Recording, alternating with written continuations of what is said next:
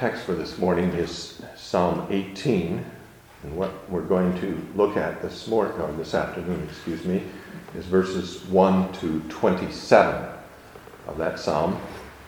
And in 2 or 3 weeks, I hope then to look at the rest of the psalm.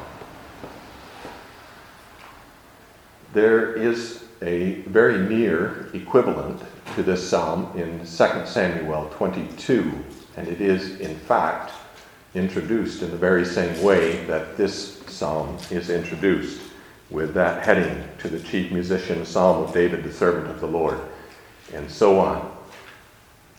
It's very clear, especially from 2 Samuel 22, that the psalm was written at the end, or very near the end, of David's life, after he had achieved victory over his enemies, both within Israel and outside of Israel. And the psalm is, as the title indicates, a celebration of the Lord's goodness to him in giving to him all of those victories. David's life had been a life of war. He had been anointed by the Lord and was the servant of the Lord to bring to fulfillment the promises of the Lord made to Abraham, Isaac, and Jacob, and to extend to the farthest extent promised by God the boundaries of the nation of Israel. The boundaries were extended at the end of David's reign to the river Euphrates in the north and to the river of Egypt, which is not, by the way, the Nile River, to the river of Egypt in the south. David, in this psalm, credits the Lord with all the victories that he had achieved. It is not as it would be with so many great generals in the history of the world. I did this and I did that, and I accomplished this and I did this and that in opposition to my enemies. It is all in David's mind due to the Lord's favor and goodness towards him. And the whole psalm is not a celebration of David's greatness, but of the Lord's greatness. The psalm has 2 parts. Verses 1 to 27, we might say, are a celebration of how the Lord defended and preserved him in his battles. And perhaps David has especially in mind here in the first part of the psalm the long and bitter struggle with Saul and the family of Saul after Saul's death. The second part of the psalm deals with David's conquests over his enemies. And perhaps David has in mind here more especially the conquests of Moab and Ammon and Edom and so on that he achieved after he had consolidated his kingdom and his rule in Israel. We might say, in fact, as we look at these 2 different parts of the psalm, that the first part talks about David's defensive warfare and how the Lord preserved him during that defensive warfare. And the second part talks about his offensive warfare, how the Lord gave to him many victories over the enemies he had told him he must conquer. We're going to consider the first 27 verses of the psalm then under the theme, "The Lord, my strength," taking the theme from the first line of the psalm. I will love you, O Lord, my strength. And we're going to divide our consideration of that first part of the psalm into 4 parts. First of all, David's love for the Lord, verses 1 to 3. Secondly, David's prayer for help, verses 4 to 6.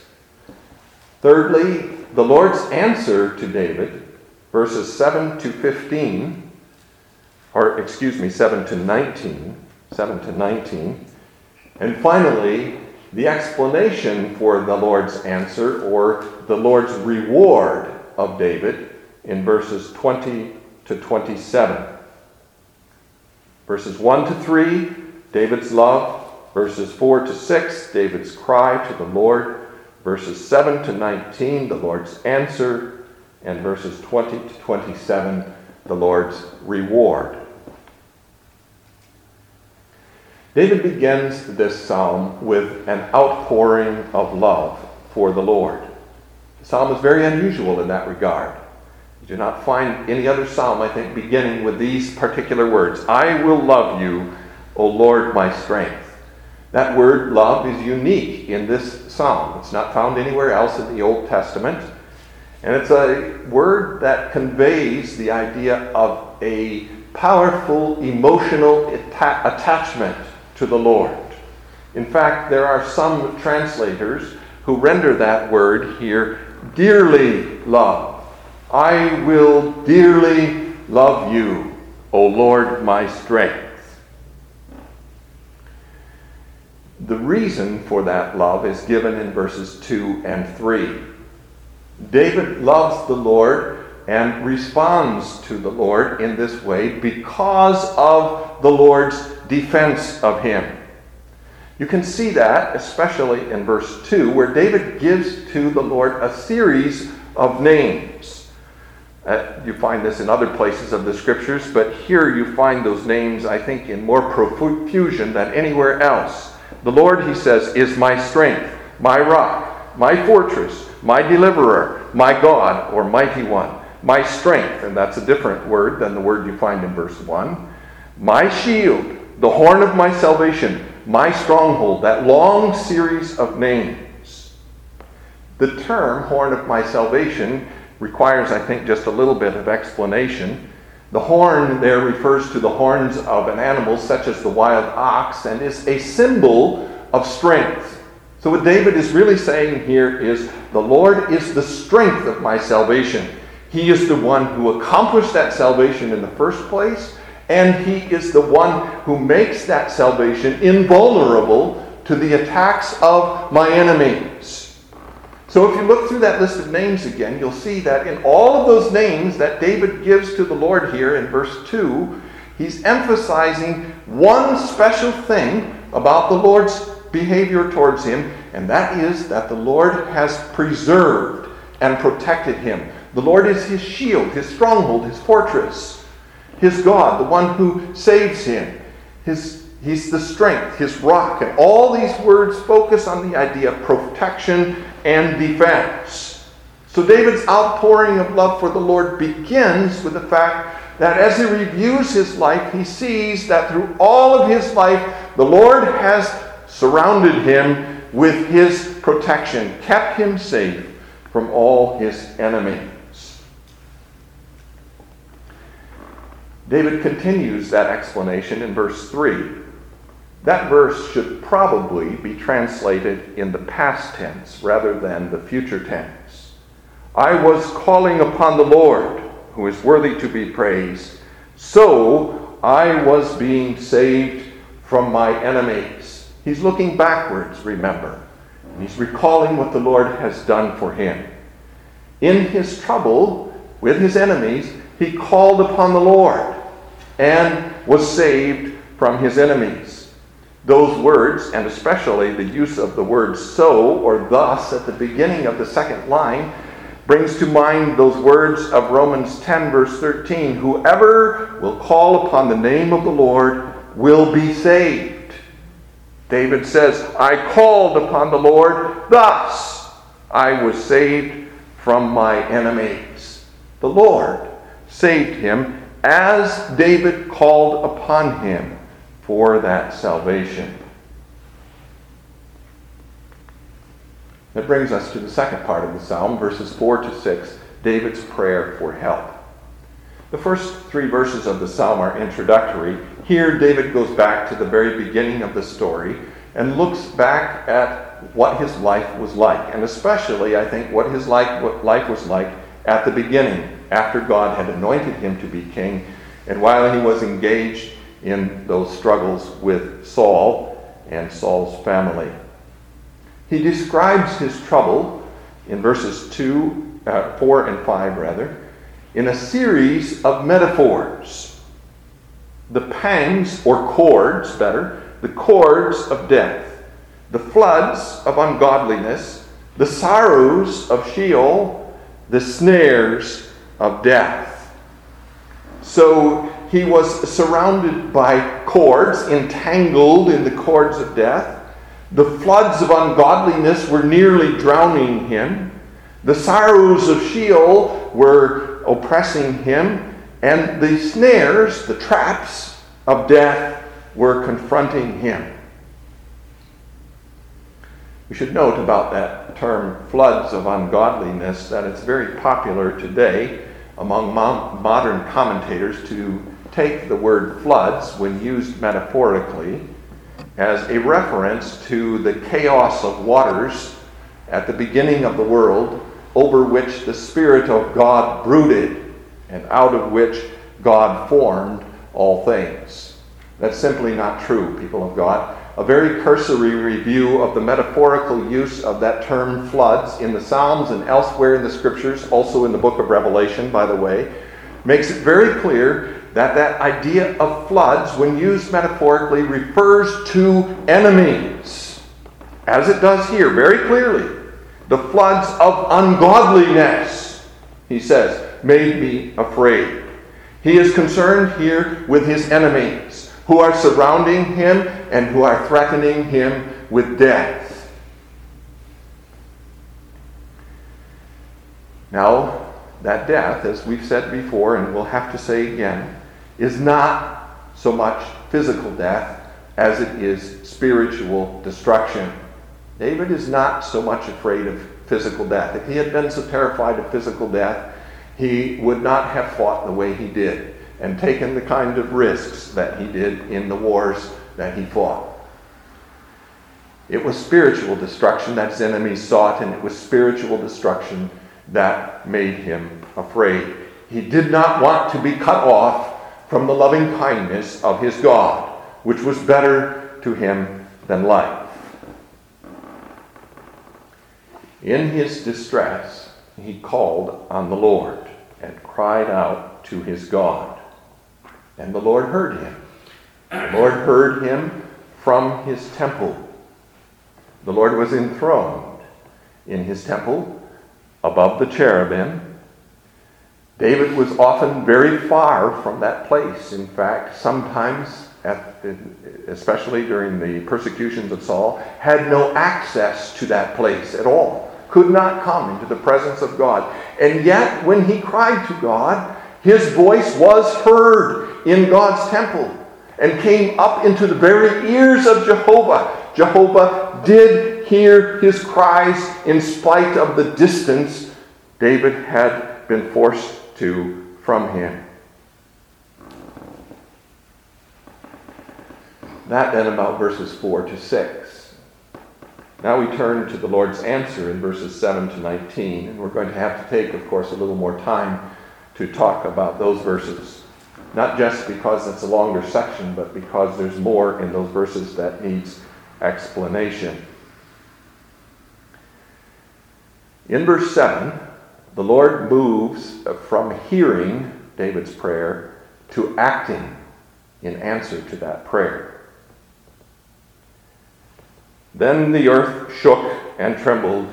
The foundations of the hills also quaked and were shaken because he was angry. Now, the first thing that we want to notice about this is that in this description of the Lord's answer, David does not tell us how this activity of the Lord in these verses helped him until you get all the way down to verse 14. It's very clear that this is the answer of the Lord to his prayer. It's very clear that the Lord is angry because of what David has asked and shown to him. But David does not show us the results of the Lord's angry answer until you get to verse 14.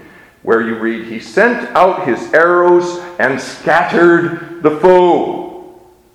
And then again in verse 16, he sent from above, he took me, he drew me out of many waters.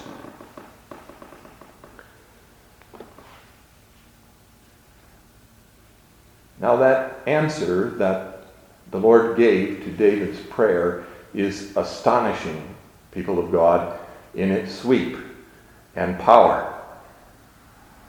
David cried to the Lord for help, and the Lord's response was to come to his help in great wrath against David's enemies, and that wrath was manifested according to David's description of it in the calamities of creation. We have in verse 7 an earthquake. The earth shook and trembled, the foundations of the hills also quaked and were shaken because he was angry. In verse 8, there's a difference of opinion among the commentators, and it's not certain how we can take that. Some say that it's a storm that's talked about here, and the clouds are described as smoke. Smoke went up from his nostrils and devouring fire from his mouth. Coals were kindled by it. Others say that it's a volcano that's talked about here. That would be more consistent with the fact that David uses the term smoke here, but clouds later on. We find the storm talked about in verses 9 and following. He bowed the heavens also and came down with darkness under his feet. In other words, there was a great storm, and there was wind with the storm. He flew upon the wings of the wind. There was darkness with the storm. He made darkness his secret place. There were thick clouds of the skies, verse 11. There was hail and coals of fire, verse 12. There was thunder. The Lord thundered from heaven. The Most High uttered his voice, hailstones and coals of fire. There was lightning. He sent out his arrows and scattered the foe, lightnings in abundance, and he vanquished them. In fact, so great was the upheaval of the Lord's coming in answer to David's prayer that the channels of the waters were seen. That is, God drove back the waters of the sea so that the bottom of the sea was exposed. And the roots of the mountains, or the foundations of the world, were uncovered at his rebuke, at the blast of the breath of his nostrils. The effectual, fervent prayer of a righteous man avails much. Obviously, people of God, to speak of this world, then, as Mother Nature, misses the point. This world is neither a kindly nor an angry mother. This world is the creation of our God and the stage upon which he performs his mighty works. When the earth quakes, people of God, he is angry. When the volcano erupts, smoke is issuing from his nostrils and devouring fire from his mouth. When the clouds press down upon the earth and darkness comes, not because of night, but because of clouds, as today, for example, then the Lord is walking on the heavens and pressing the heavens down towards the earth to make a pathway for his feet by which he can descend into his world. When the strong winds blow, then the Lord is passing in his chariot. He has risen from his throne in the temple. He has taken his canopy with him. He has mounted his chariot of cherubim. Notice the reference to the cherub in these verses. He has mounted his chariot of cherubim, and he is sweeping through the world, riding on the wings of the wind. When the thunder rumbles, that's the voice of the Lord. When the lightning flashes, those are his arrows by which he scatters his foes. In all of this disruption of creation, all of these immense calamities that David is describing, he sees the Lord coming, and the Lord coming to his rescue against his enemies. David says, because he was angry. That's an understatement, people of God. To describe that as simple anger is almost inadequate. The Lord is in a frenzy of rage against David's enemies, and the whole creation is disrupted and thrown into chaos by the coming of the Lord for David's salvation.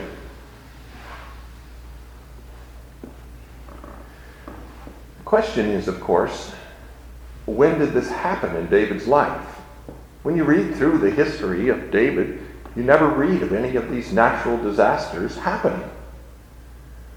You never read of any things like this, earthquakes and volcanoes and violent storms and lightning and thunder and hail and all these other things. So what's David talking about here? Well, there are some commentators who say this is simply a metaphor. The Lord's response to David's prayer and his destruction of David's enemies was as terrifying to them as a great storm would be to us today.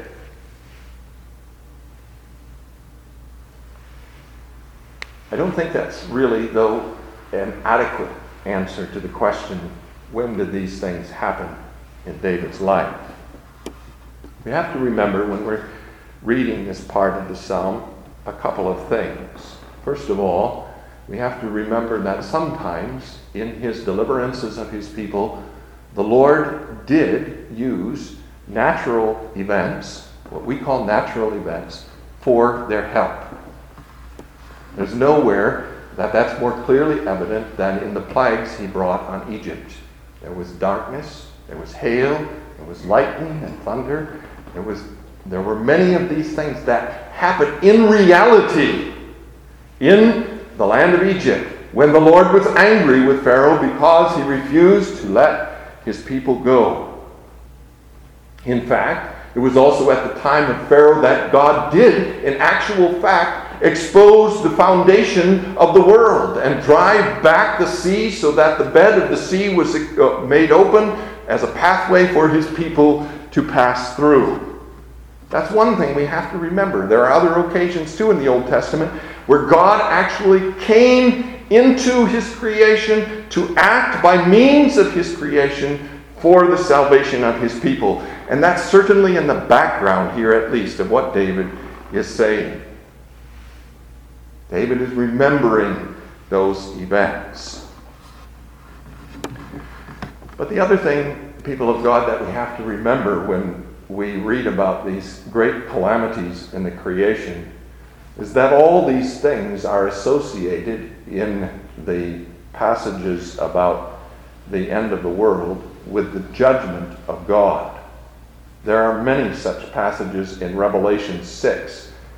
In Revelation, we don't have time to look at all of them, but let's just look for a minute at chapter 6, verses 12 and following.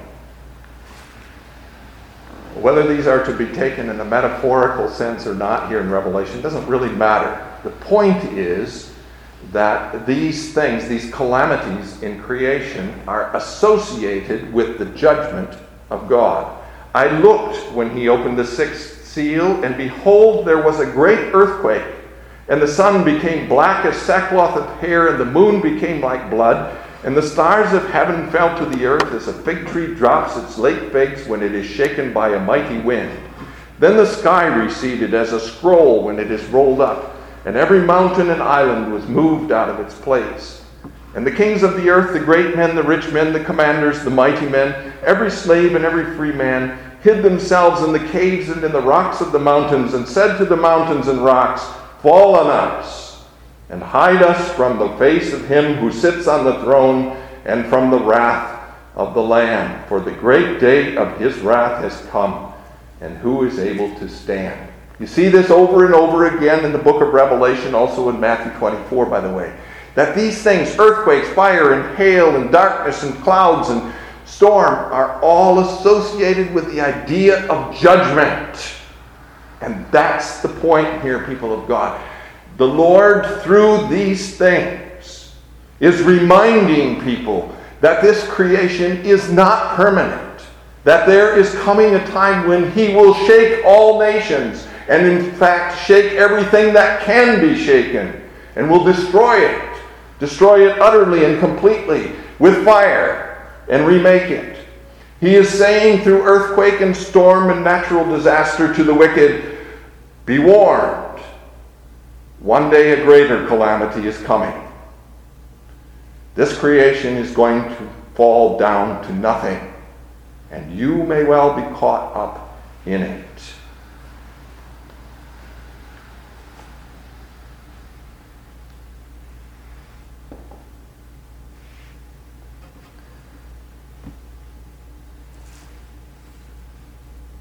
That's the kind of thing David is talking about here.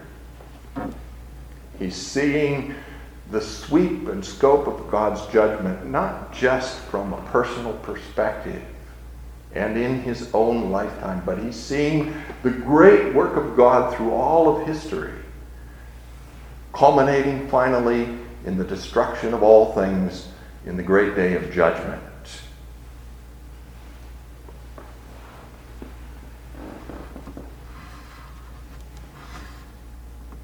That's the Lord's answer to his prayer. David was in trouble. He called on the Lord, and the Lord answered him with astonishing, people of God, with absolutely astonishing power and terror.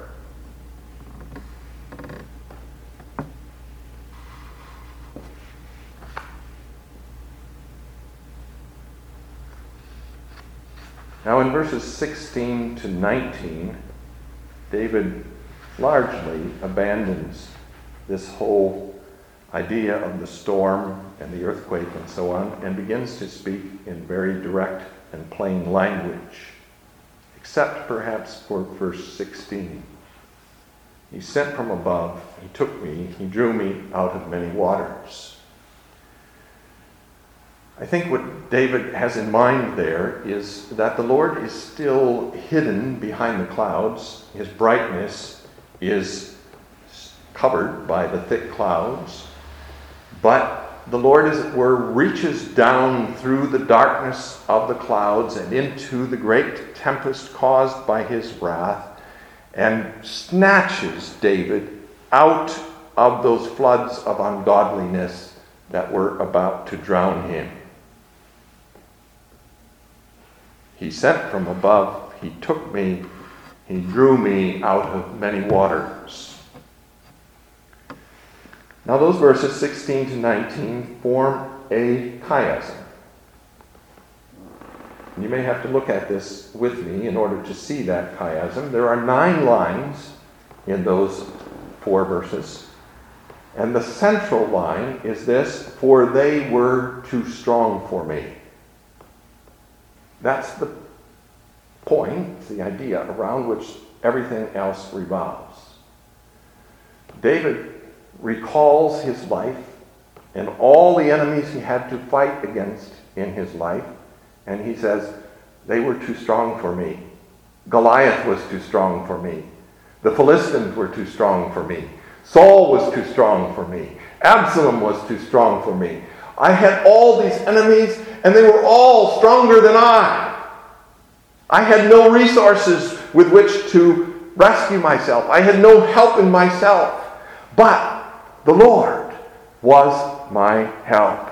He sent from above. He took me. He drew me out of many waters. And then if you go to verse 19, to the parallel of that, he also brought me out into a broad place. He delivered me because he delighted in me. So you have the Lord taking him from the waters and bringing him into a broad place. And that broad place is in direct contrast to the distress that David talks about in verse 6. That word distress in the Hebrew means straits or narrow place. In my narrow place, in my straits, I called upon the Lord, and he brought me into a broad place. He delivered me from my strong enemy, from those who hated me. They confronted me in the day of my calamity, but the Lord was my support. His enemies were too strong for him, but he had one on his side who was greater than all his enemies.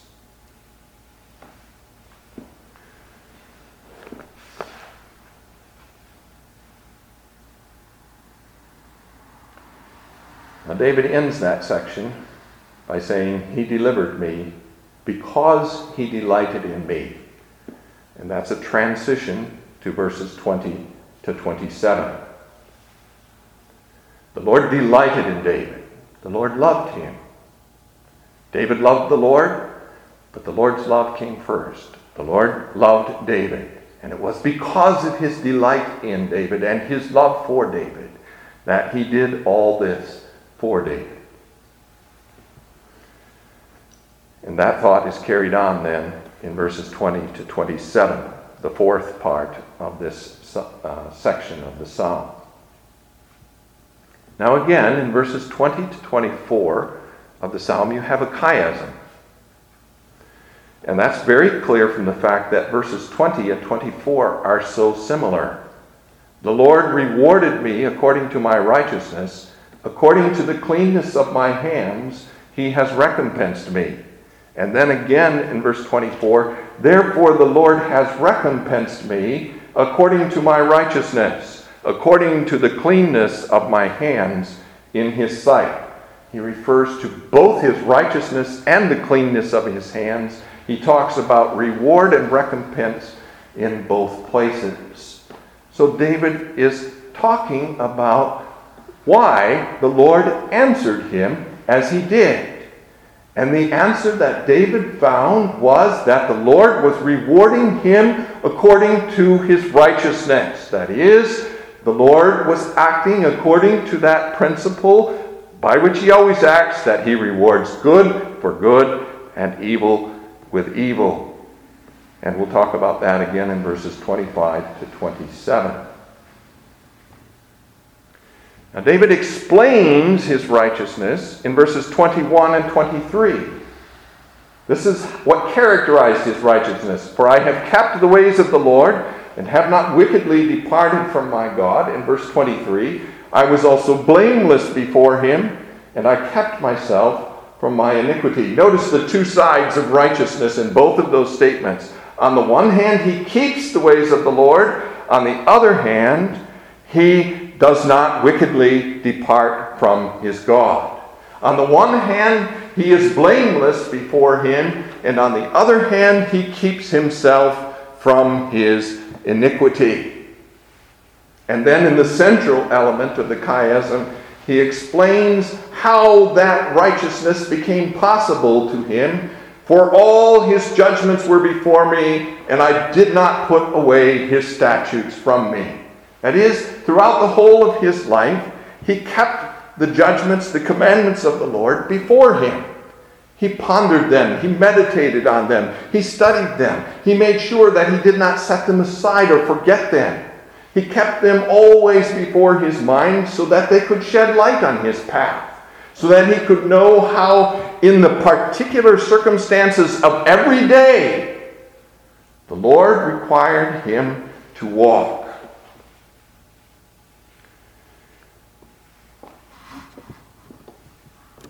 Now, that righteousness that David talks about here is most clearly evident, I think, during the time of Saul's persecutions. David was more sorely oppressed then than at any time during the rest of his life. Saul's attacks on him were completely wicked. Saul had no justification at all for them. The Lord had anointed David. Saul didn't like it, but in trying to kill David, he was opposing the Lord's work, and he was trying to kill the Lord's anointed. Not only that, but he was neglecting his duties as king of God's people, and had to be called from his pursuit of David, at least on one occasion, back to Jerusalem to take up battle against one of Israel's real enemies. In all of that struggle with Saul, David was therefore powerfully tempted to be rebellious against the ways of the Lord, powerfully tempted to hate Saul, and powerfully tempted at any opportunity to do injury to Saul, to disrespect him, and if possible even to kill him. And the Lord gave him opportunity twice to kill Saul. But David kept the statutes of the Lord before him. He knew that in spite of his wickedness, Saul was the anointed of the Lord, and he would not touch the Lord's anointed. Saul would, but David would not. David would not argue. The Lord has made me king. The Lord has given me this opportunity to be king by killing Saul. Instead, he said, the commandments of the Lord require that I keep my hands off from Saul, in spite of all that Saul has done and may do to me. That's the righteousness he's talking about. Now it's important, of course, at the same time to recognize that in verse 22, when he says, all his judgments were before me, and I did not put away his statutes from me, David is saying, this is not of myself.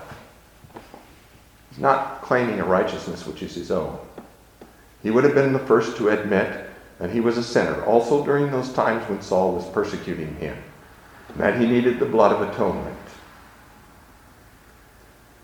He would have been the first also to say that it was not by his own strength that he walked in the commandments of the Lord, but that rather it was by faith, by constantly looking to the God of his salvation, by constantly keeping the commandments of the God of his salvation before him, by clinging firmly to the promise of God. God had anointed him.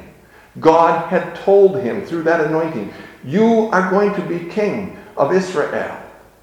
And David knew it was not for him to decide the time or the way that he would come to that kingship, but to wait for the Lord to act on his behalf and bring him to the throne of Israel.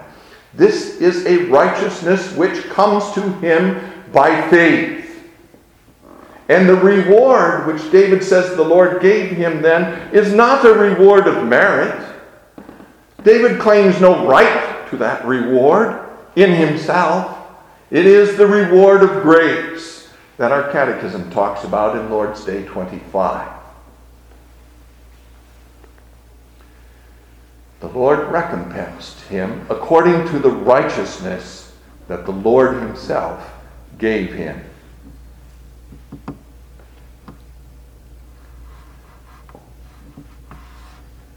In doing so, then, the Lord acted, as I said a little while ago, according to the way he always acts.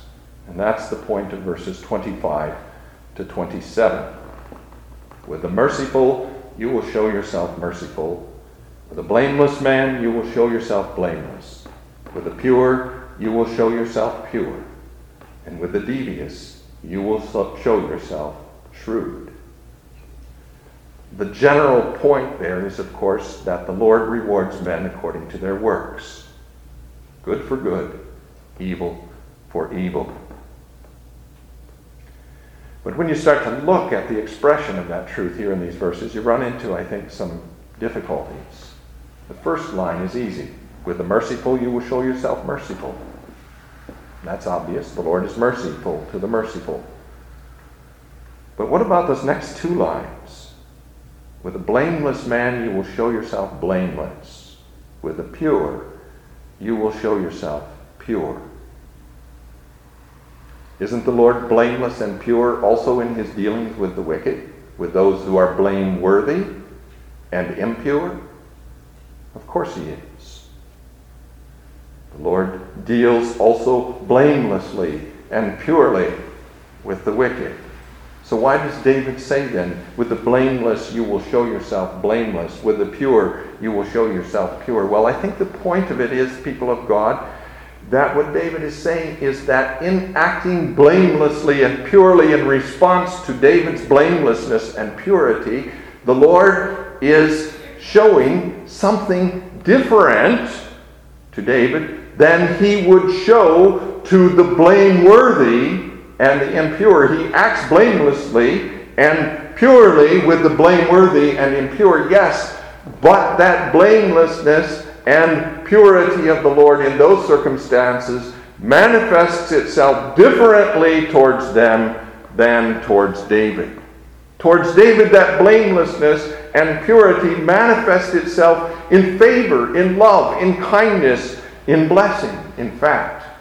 But toward the wicked, that blamelessness and purity manifest themselves in anger, as we saw in verses 7 and following, in the Lord's curse upon them.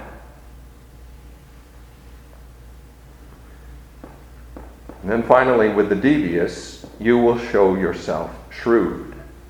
Now it's very striking that in the first three statements where David's talking about how the Lord deals with the righteous, David uses the same word for the Lord as he uses it for the righteous men. Merciful and merciful, blameless and blameless, pure and pure. Here, when he talks about how God deals with the wicked, he does not use the same two words. With the devious, you will show yourself shrewd. They're different in English, they're also different in Hebrew. Why? Well, obviously, it's because the Lord cannot respond to the deviousness of the wicked with deviousness, with wickedness. That's not in the Lord. That's not in the Lord's character. Nevertheless, he does respond to them and deal with them also according to their works. They are devious, and their way is devious in the world. But at every step along their way, they find that the shrewdness of the Lord has anticipated them.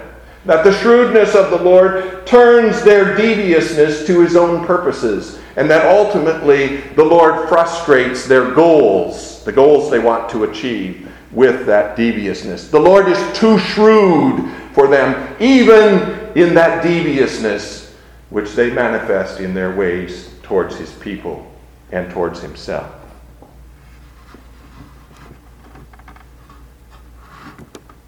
And David concludes this section of the psalm then, "For you will save the humble people, but will bring down haughty looks," taking us back again to that theme that runs through the whole of the Psalms and through the whole of the Scriptures, the theme of humility versus pride.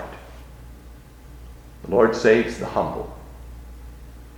That is, he saves those who know that they have nothing in themselves, who know that they have no worth in themselves when they stand before him, who know that they have no resources by which to save themselves from their enemies, who know that they are utterly and completely and hopelessly, if we may so express it, dependent upon God for the fulfilling of every single need. The Lord saves those who are humble, but those who are proud, those who think that they are something before the face of God, that they have something to offer God, or that they have something even to defend and preserve themselves before the face of God.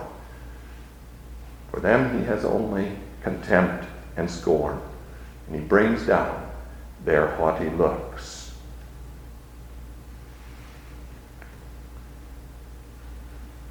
That's why David loves the Lord. I will love you. I will dearly love you, O Lord, my strength. Let's take a few minutes now to make some applications of this. First of all, people of God, we should see in this first part of the psalm Christ in his suffering. This is Christ praying in verses 4 to 6. The pangs of death surrounded me. The floods of ungodliness made me afraid. The sorrows of Sheol surrounded me. The snares of death confronted me. It is Christ calling upon God in verse 6. In my distress I called upon the Lord and cried out to my God. And God heard him, as Matthew 27 makes very clear. That's why I chose, people of God, to read that chapter, or those few verses from that chapter. The Lord heard him when he cried.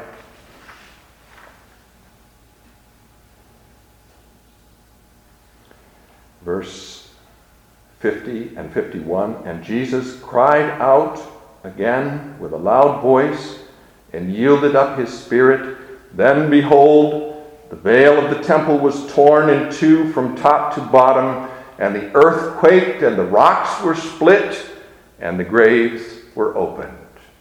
The Lord heard him and came with the signs of his wrath, a great earthquake, with a splitting of the rocks and an opening of the graves, to justify him. The Lord was his defense, as he was David's defense. Secondly, people of God, we should learn to see in God's creation the handiwork of our God. Not just in the static things of creation, the stars and the glories and the beauties of the creation, but in the things that happen in the creation. We talk about how it rains, how a storm comes. We talk very impersonally about what happens in the creation. It's not how the psalmist talks. When the psalmist looks at the creation, he sees God. He sees God at work. He sees God acting. He sees God doing things. When he sees the wind, he feels the wind blow, he senses God's presence. God riding past, as it were, in his chariot of cherubim. When he hears the thunder, he hears God's voice. When he sees the lightning, he sees God's arrows. When the earth quakes under his feet, he knows God is angry. He sees God acting. We should too. Thirdly, people of God, listen to that word that David says in verse 3. I will call upon the Lord who is worthy to be praised. So shall I be saved from my enemies. Or as it's put in Romans 10, whoever calls on the name of the Lord will be saved. Call on the name of the Lord, and you will be saved. Fourthly, keep his statutes before you. In all of life, they are your guide. They are the way by which you can keep your feet on the path that God commands you to walk. Keep his statutes before you. Fifthly, humble yourselves under his mighty hand. The Lord saves the humble. He does not save those who are proud. And finally, love and praise him. He is your stronghold and your defense, your rock and your fortress. Love him and praise him. Having heard the word of God, let us say amen.